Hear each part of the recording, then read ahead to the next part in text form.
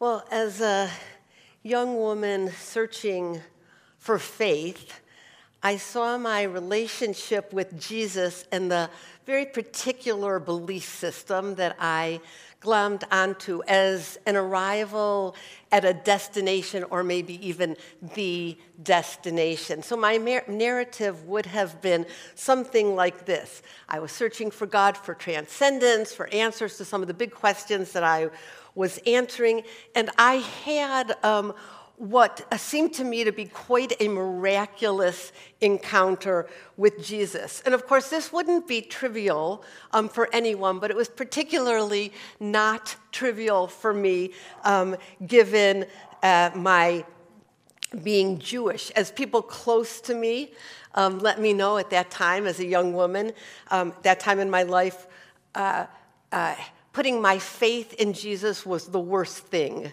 that I could do. And I understand some of how challenging that would be for the Jewish community because, as I've shared many times, I was born about 12 years after the end of World War II, after the end of the Holocaust. Jewish people in our country were not a beloved minority. Today, Jewish people represent 3% of our country, and people who would self-identify as Christian, 64% about.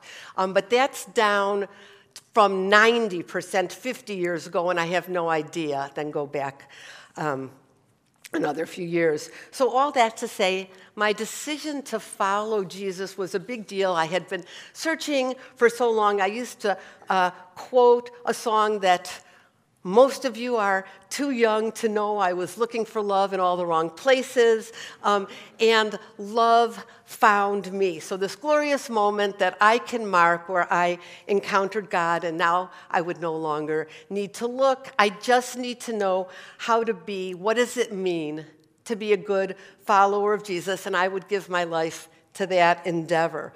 Well, this notion of understanding that our lives are in search of a destination or maybe in service of that destination served me for a long time. And it was the lens through which I read the scripture, the lens through which I interpreted life. God told Abraham, go with a particular destination in mind. Moses is leading the people of God to the promised land. And this is how I lived my life for decades. It was the hill that I would die on. I was certain of my belief. I needed to be certain of my belief. Everyone needed what I found. I related to other humans knowing that my hill was the right hill, and if I prayed hard enough and did a good enough job sharing my faith, sharing the understanding of my hill, it was just a matter of time until they too would arrive at my destination. Well, this way of doing life broke down for me for a number of reasons, two that I'll name this morning. One, I became so focused on destination that I was missing out on the journey. And two, much of my life don't end. Our lives don't always end in our hoped-for destinations. So then what? So what I want to propose this morning is two things. One, that our lives are a journey, that we arrive at some of our desired destinations and not all of them. And two, it's the journey that matters. Or another way of saying it, that God is intimately concerned with our journey. So many of our Bible stories are about journey. God speaks to Abraham and to Sarah and says, go from your country, your people, your father's household, to the land that I will show you. Later, God promises Abraham more descendants than sand on the seashore. But God's promises are not realized in Abraham's life. His descendants weren't numerous, and the land that God has for him is already inhabited, which is problematic for a lot of reasons. Moses delivers the Hebrew people from slavery, which is our central story of liberation. And then he leads the newly freed people to the land of promise. But Moses doesn't ever arrive. He doesn't get to the destination. The stories that I thought of as destination turn out to be stories of journey. Jesus says the Son of Man has nowhere to lay his head and journeys from place to place. And St. Francis and others model their lives after that. So the scripture that we're looking for this morning comes from the book of Ruth. I really love the book of Ruth, so I end up preaching something from it a couple times a year. And part of that is that I grew up in the synagogue, and the book of Ruth has a holiday around it that we celebrated every year. So it's a short book that probably many of you are familiar with, but Naomi and Eli Melech are a married couple. They and their two sons moved from Bethlehem, which is where the Hebrew people were, home to the people of God, to Moab, which is sort of a notorious Gentile land, because of famine in Bethlehem, Judah. So Bethlehem means house of bread or house of plenty. And the authors are setting us up for a story told of irony. There's a famine in the house of plenty, or in the house of bread, is how the story opens up. And then the book is filled with irony. It's a Hebrew couple who leave their homeland for a Gentile country while in Moab. Eli Melech dies. The two sons marry Moabite women. Now, we don't get commentary in the story about it. It doesn't say, oh, and by the way, for Jewish people to marry outside their faith is a major no-no. We don't know if Naomi is beside herself, feel like, oh my gosh, why did we ever leave Bethlehem? Like, this is terrible. Or maybe she's just saying, when in Moab. We only know that the husband and the two sons die in Moab. And that's all that's said. So there's speculation among Jewish commentators, among Christians, over the years about why they died. Was it punishment for their choices? Did leaving Judah in the time of famine show lack of trust in God, the cost of marrying outside the faith? Right? We don't know. But bereaved Naomi tells her daughter-in-law to go home, and she will go back to Bethlehem. And of course, Naomi has to return to Bethlehem. There is no male to provide for her. Women can't own anything. They are property, right? So she has to go by the only people who can care for her. She has to find male relatives now to provide for her.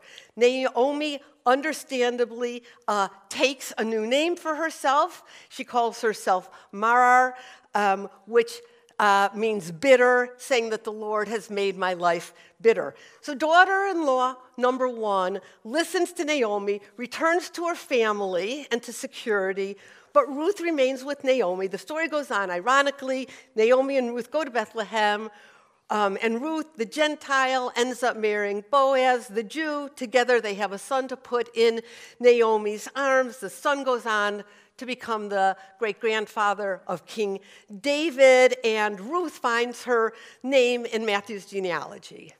Now, I love the story. It's much more complex, and it seems for a lot of reasons, but it is generally told as a story of destination. So, destination Moab, destination Bethlehem, destination bearing this special child, destination Matthew's genealogy. And when we look at the story from 2,500 years plus, which is kind of mind-boggling, but we see these destinations, and we make meaning where we can, and we speculate about God's purposes. And all of this is fair, but Ruth herself tells us what the story is for her.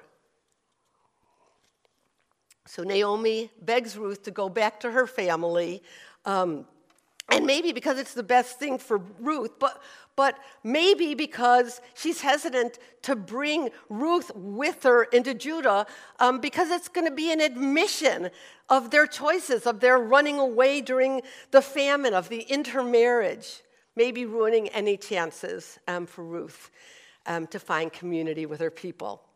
But Ruth refuses to go back, and this is what it says in the scripture. "Look," said Naomi, "your sister-in-law is going back to her people and her gods. Go back with her." But Ruth replied, "Don't urge me to leave you or turn my back from you. Where you go, I will go. Where you stay, I will stay. Your people will be my people and your God my God. Where you die, I will die and I will be buried. May the Lord deal with me, be it ever so severely, even if death separates you and me." When Naomi realized that Ruth was determined to go, she stopped urging her. So essentially, Ruth is saying, I am hitching my life to your wagon, right? Destination isn't what matters to me. I am giving up. Destination, where you are, is my destination. We will journey together.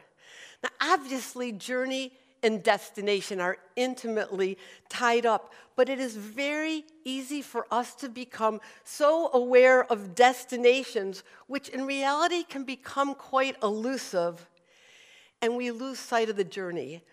Ruth didn't know when she chose the journey that she would be welcome in Bethlehem.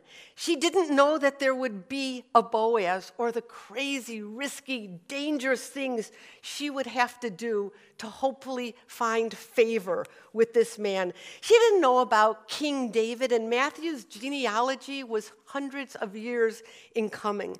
There was no destination other than Naomi. If anything, a foreshadowing of what it looks like to glom on to a person, to make relationship itself the destination.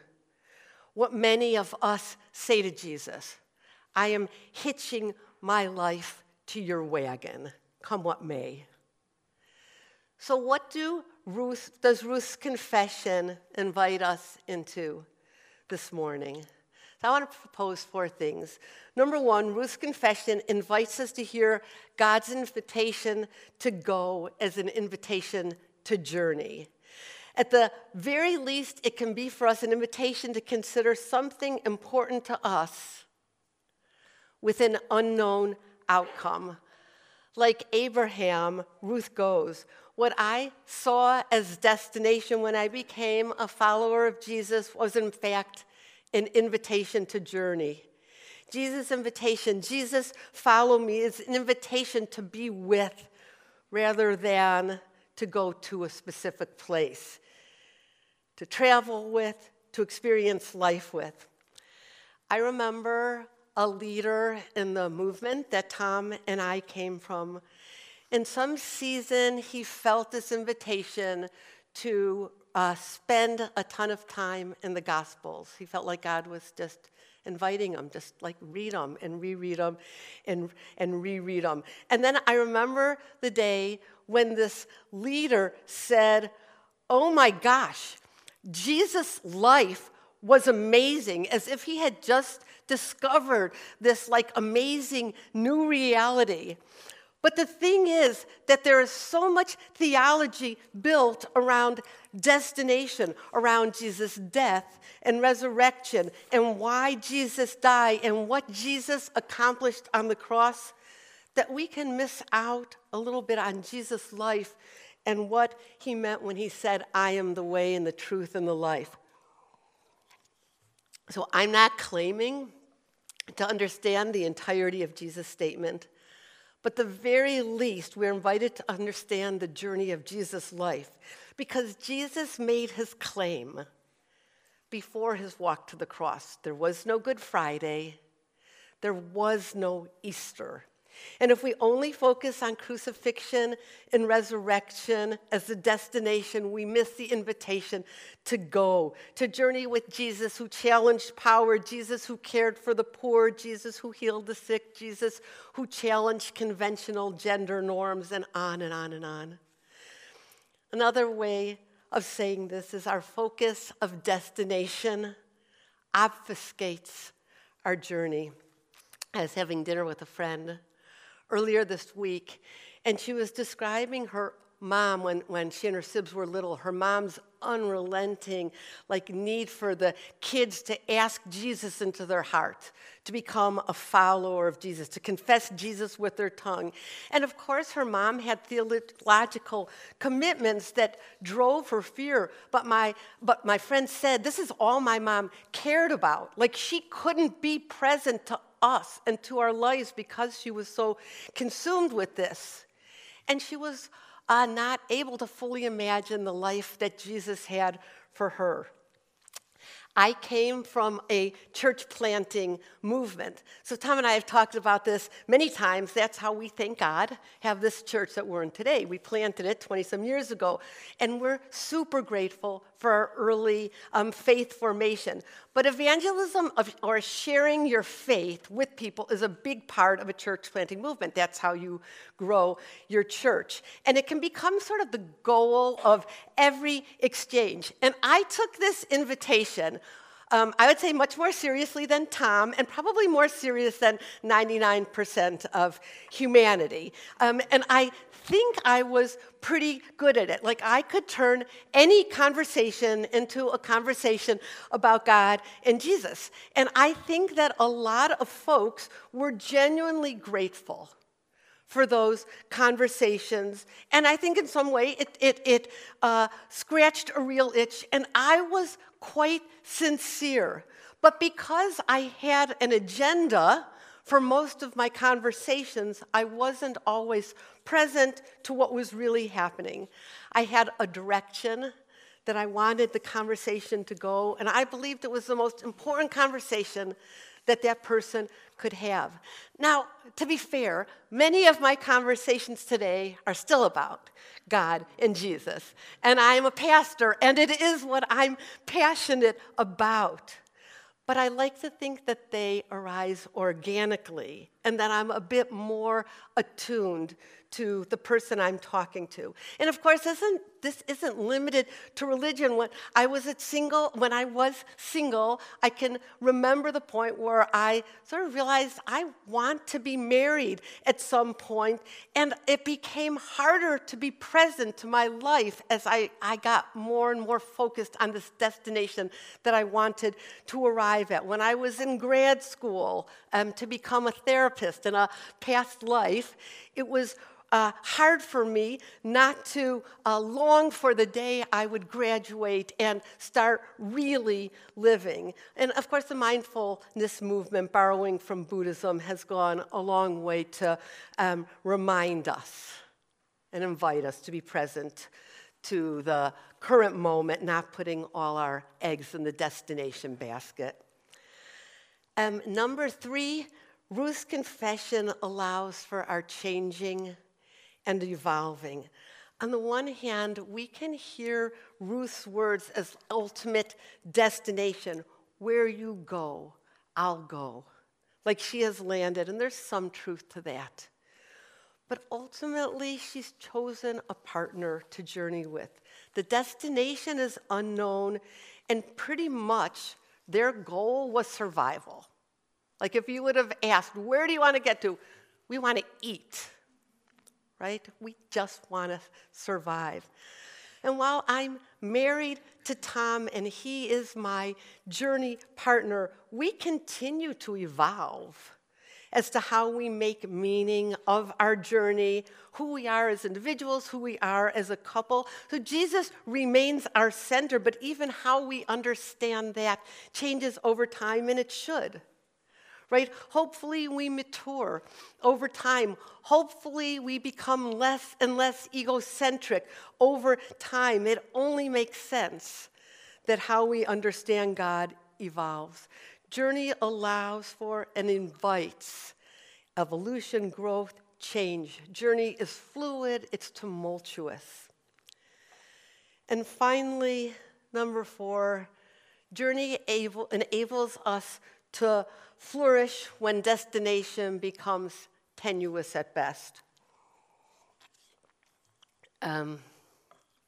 Kate Bowler, maybe some of you have heard that name. She's a professor of Christian history at Duke University. She's actually one of my favorite theologians, and especially about what we're talking about today. As a young woman with a toddler, which is really only a few years ago, she was diagnosed with stage 4 cancer. Maybe some of you have read some of her articles or books. She is still quite prolific writer and teacher while receiving treatment for her cancer. But Kate's destination have been pretty much obliterated, and she would describe herself as living in kind of 3-month chunks between 3-month intervals between scans. And if I'm honest, like, her story scares me, right? Her life scares me, and I don't want Kate Bowler to be my hero, right? And yet, to me, she personifies journey. That is the gift that she gives to us. She personifies living today in the present. She seems to be responding well to her treatment and says, maybe I'll live many years, but ultimately, she doesn't know. And in the end, none of us knows. But Bowler, who I am a great admirer of, ended a New York Times article with this paragraph that I'll close with this morning. She says this, she says, "What strange math. There's nothing like the tally of a life. All of our accomplishments, ridiculous. All of our striving, unnecessary. Our lives are unfinished and unfinishable. We do too much, never enough, and are done before we've even started. We can only pause for a minute, clutching onto our to-do list at the precipice of another bounded day. The ache for more, the desire for more, life itself, it is the hardest truth." Oh, Jesus, we thank you that you are God of our journeys, that you are with us every moment, that you're with us now. Like, as we breathe in this moment, we breathe in your breath of life, present to us now, like at this very moment where we're sitting. We are a people who have so many goals and so many destinations, God. And we know how much easier our lives will be once we get to whatever that thing is. Well, we only have one moment with you, and that's this moment.